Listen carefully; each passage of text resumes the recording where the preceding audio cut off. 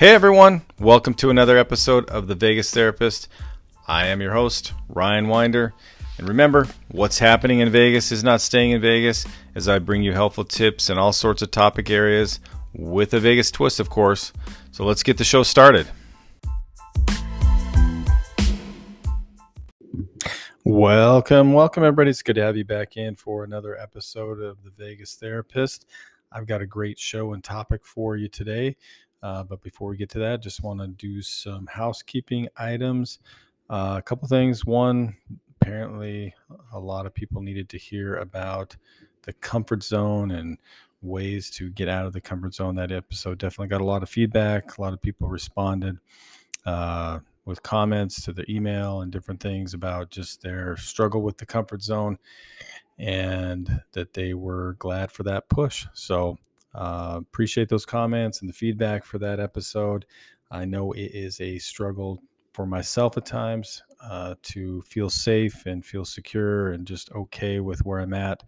And so the idea and the biggest takeaway for me, I just like the notion of just constantly seeking opportunity to grow and having that appetite for opportunity, as Jordan talks about in his book. So keep that up, keep pushing yourself, finding ways to grow and get outside your comfort zone.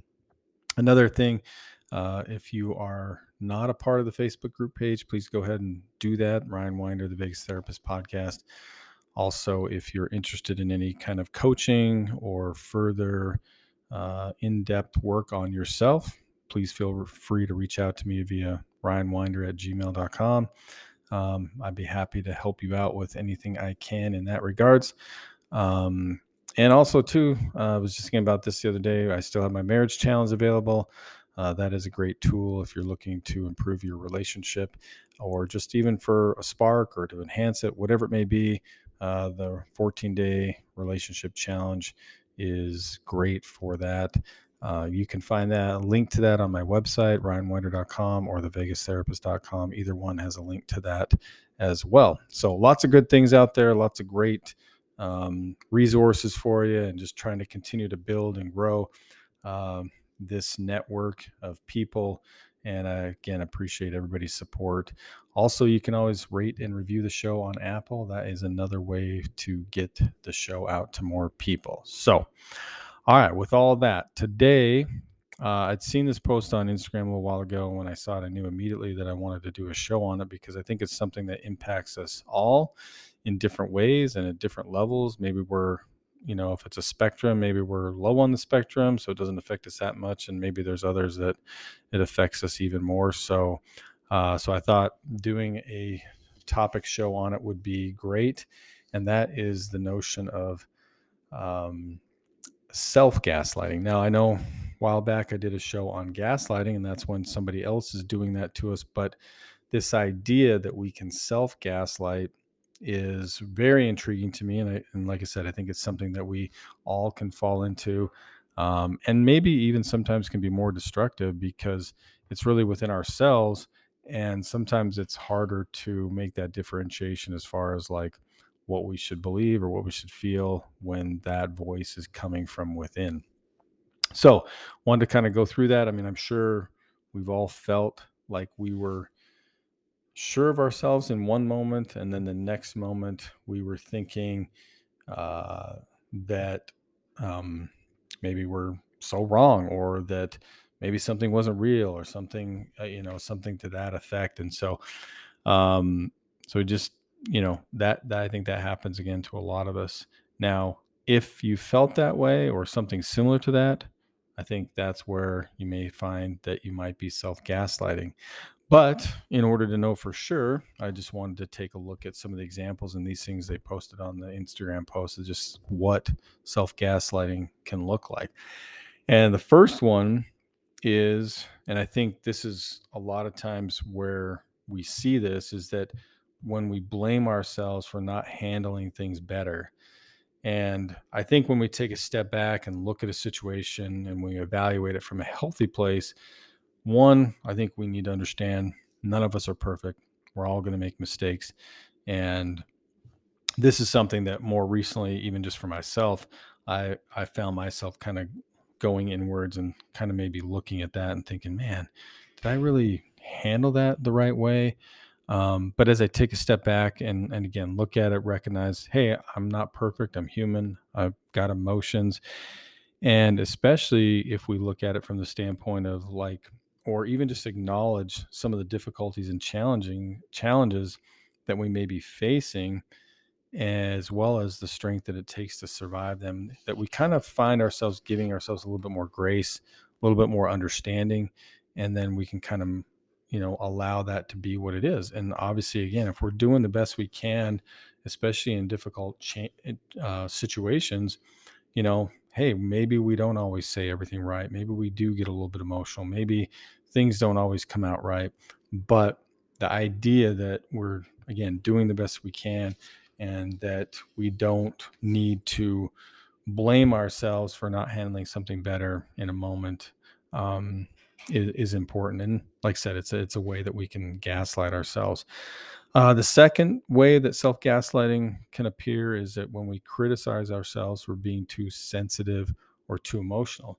Again, people can feel this way about themselves. They can feel like um, that they shouldn't be that way, that they shouldn't be so sensitive, they shouldn't be so emotional.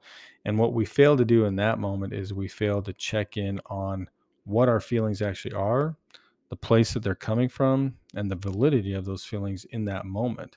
There's many times where we might actually being triggered by something that we don't know, and we don't recognize it right away. But as we kind of look back on the situation, it's like, oh, that's why I was so emotional. Like that was actually a trigger. I was actually feeling something maybe that I didn't realize that I was feeling. And so hence my, the level of emotion that might have been coming out. Or sometimes maybe we're more emotional than we like because we've been holding something in for a long time. And then when it finally comes out, it comes out with a lot of zest or a lot of heaviness or a lot of, again, emotion. So, and the idea of being too sensitive, I mean, I think there's two aspects to that. There is, I think, a sense of we can be too sensitive with people or with certain things, and I think that's a different category. But I think when something maybe triggers us, like from a trauma standpoint, that's not really being too sensitive. That's just what trauma does. So sometimes we just gotta like, okay, hey, wasn't expecting that. That's what it is. But I think when, maybe we're not maybe aware of our issues at all, or we're not acknowledging them, or we continue to kind of allow the same things to sort of like get at us and we're not really doing any work on it, then maybe that sensitivity, maybe we need to take a little bit more ownership for that. But outside of that, it's like, really need to take a step back and really check in on the things that we're feeling, the places that they're coming from, and the validity of those things. Because, like I said, they might be triggers that we're feeling, and then causing this emotional kind of outburst or emotional like sensitivity to things. So that's the second one. Number three is that another way that we will self gaslight is that when we shame ourselves for being too needy. Now, this one might not be for everybody. I kind of looked at this list and kind of identified some different people that I see that maybe fall into this category. I think we can all maybe do this, like shame ourselves for being too needy.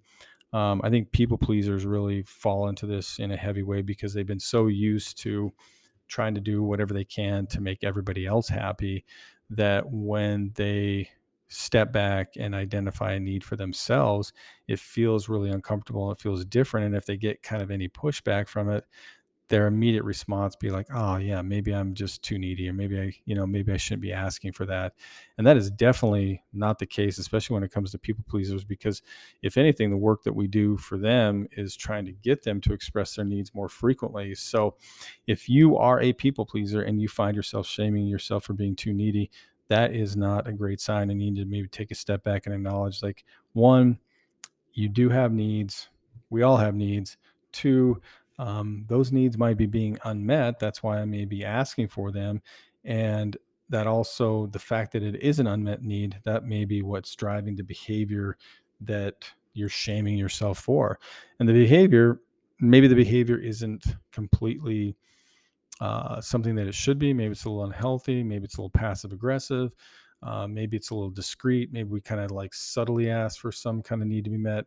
So I think the biggest shift there is that we just need to learn how to be more direct in asking for our needs to be met and try to be better at that part. But simply the need itself, no, we shouldn't be shaming ourselves for that. So people pleasers, beware of that one.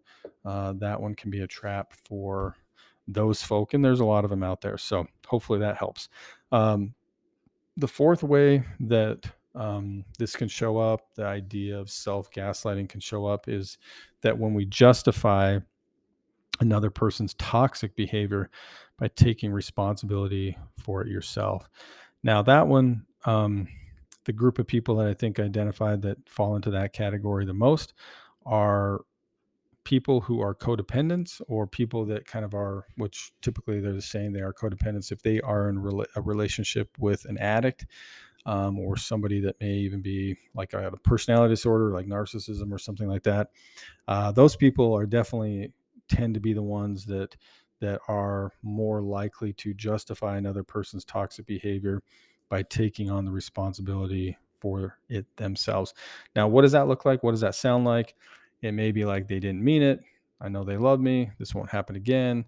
Um, things like that can be said. So they're kind of, again, excusing the behavior, or maybe even excusing their, or not excuse, they're definitely excusing the behavior. That's the main part of it. Or they're saying, or they'll say things like, oh, well, I shouldn't have pushed them, or I shouldn't have, like, you know challenged them, or I shouldn't have questioned them about something, or whatever it may be that kind of brought on the behavior. Um, so or maybe I shamed them somehow, that I didn't realize it, or whatever. So again, you're kind of questioning yourselves. But unfortunately, a lot of people in that situation, they end up feeling like they're always walking on eggshells because they don't want to trigger something or say something that is going to set the other person off. And, it's just like, that is obviously not a great way to live. But at the same time, it's not allowing the person to take ownership for their own behavior and kind of what they're doing, or what they're, contributing in this situation. So codependents, be careful. Do not justify another person's toxic behavior by taking responsibility for yourself. That is a way that we will self gaslight ourselves.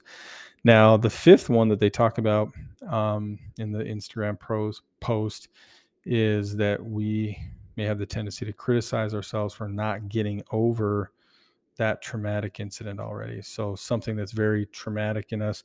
Now, there's not really a category of people that fits for this one. This is just anybody that's maybe experienced some level of trauma, that they maybe it's been 10, 15, 20 years since the trauma actually occurred, and they're still having residual impact, or they're still having triggers, they're still having things that come up that maybe prevent them from engaging in life the way that they would like to.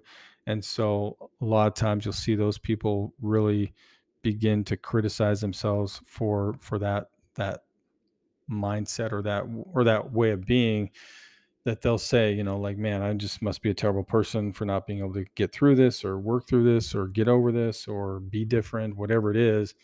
And so I would just say to those people, again, it can be really anybody that's experienced some degree of trauma, that, you know, trauma is complex. And I think sometimes we have to acknowledge the complexity of the trauma, its impact, and also just recognizing the patience and time that's needed to work through that.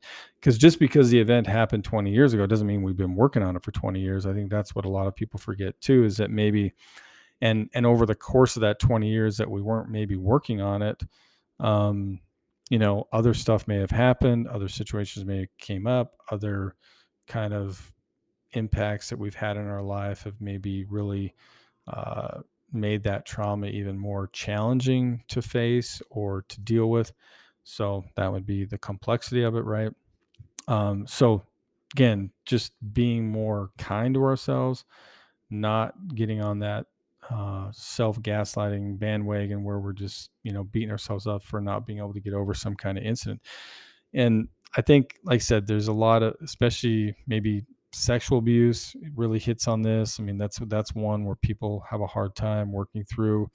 But it doesn't even have to be that. I mean, that's just one that kind of stands out. But there's all sorts of traumas that can be complex. I mean, even just in my own life, I mean, some of the things that we experienced, I mean, they're not easy to kind of work through. And I think sometimes even, as you kind of go on in life, you just find maybe new ways that trauma has impacted you, and that you weren't even necessarily seeing, before. Like maybe it's, trust in certain situations. Maybe it's recognizing that certain dynamics all of a sudden are triggering to you, or whatever it may be. And it's just not always something that you're present with, but as you kind of grow and experience and different things, it's like, oh, okay, here's another way that this trauma is impacting me. So again, if I allow myself to beat myself up, or say, hey, man, you're why can't you just get over this? That's the self gaslighting mindset. So bottom line there is that we just need to acknowledge, again, the complexity of trauma, its impact, and the patience and time that we need in order to give ourselves to work through it. Now, finally, one thing that we can do as a way of trying to balance this out, and trying to be better at moving away from the self-sabotage, or this not the self well, it could be self-sabotage, but the self-gaslighting, is by practicing some affirmations, for ourselves. And whether these are in the moment, or something I've really been trying to do more so myself lately, just because it's been in a lot of books I've been reading, is just doing a lot more journaling. I think that helps. And I think it helps, especially in these situations, to kind of take a step back and recognize our truth, recognize the validity of the things that we're experiencing, so we can write that down and kind of see it for what it is. So I strongly encourage some journaling for us. But even with these affirmations, there are things that we can write down or just remind ourselves of when we're going through something that might be self-gaslighting. So these are the affirmations that were mentioned. One, just simply, my feelings are valid. It's important for us to continue to remember that our feelings are valid. Second one is, I am not too much, but I am enough. So, in kind of correlating with this idea that maybe I'm too needy, maybe I'm too sensitive, maybe I'm too emotional, but no, I'm not too much. I am enough. Another one, I'm doing better than my mind tells me. And I think, again, that one's a really critical one for many of us. Just that a lot of times we feel like we're doing worse than we really are. So just acknowledging that, we're doing better than my mind's going to tell me, because we're going to be hard on ourselves. So that's an important one to do. And finally is, I'm not responsible for another's toxic behavior. And obviously that just goes along with the one we talked about before, but it's a good reminder to us that we are not responsible for another's toxic behavior. So those are the affirmations. Like I said, I think it's, something we can write down in a journal, or just, have them listed so that we can go to them and just remind ourselves from time to time if we find ourselves in that place of self-gaslighting. So anyway, hope this has been helpful. I know it was helpful for me to see this and kind of recognize that is a thing, and it's something to be mindful of and to watch out for, and be able to, like I said, just take a step back from the moment and give ourselves a sense of acknowledgement and understanding for what that moment was and how we handled it, and be okay with our process, and be patient for ourselves, and be kind with ourselves, and definitely not falling into those self-gaslighting habits that can really diminish our sense of worth and value and validity of kind of what we're experiencing at the time. So anyway, hope you guys are doing well. Hope this is a episode that benefits you and helps you in your progress. We're all working towards something better in our lives. So every little bit helps. Everything that we can find, everything that we can listen to help us along the path of healing is good. And I just hope that's something that fits for you in your own process. And again, this is the Vegas Therapist signing off. Until next time.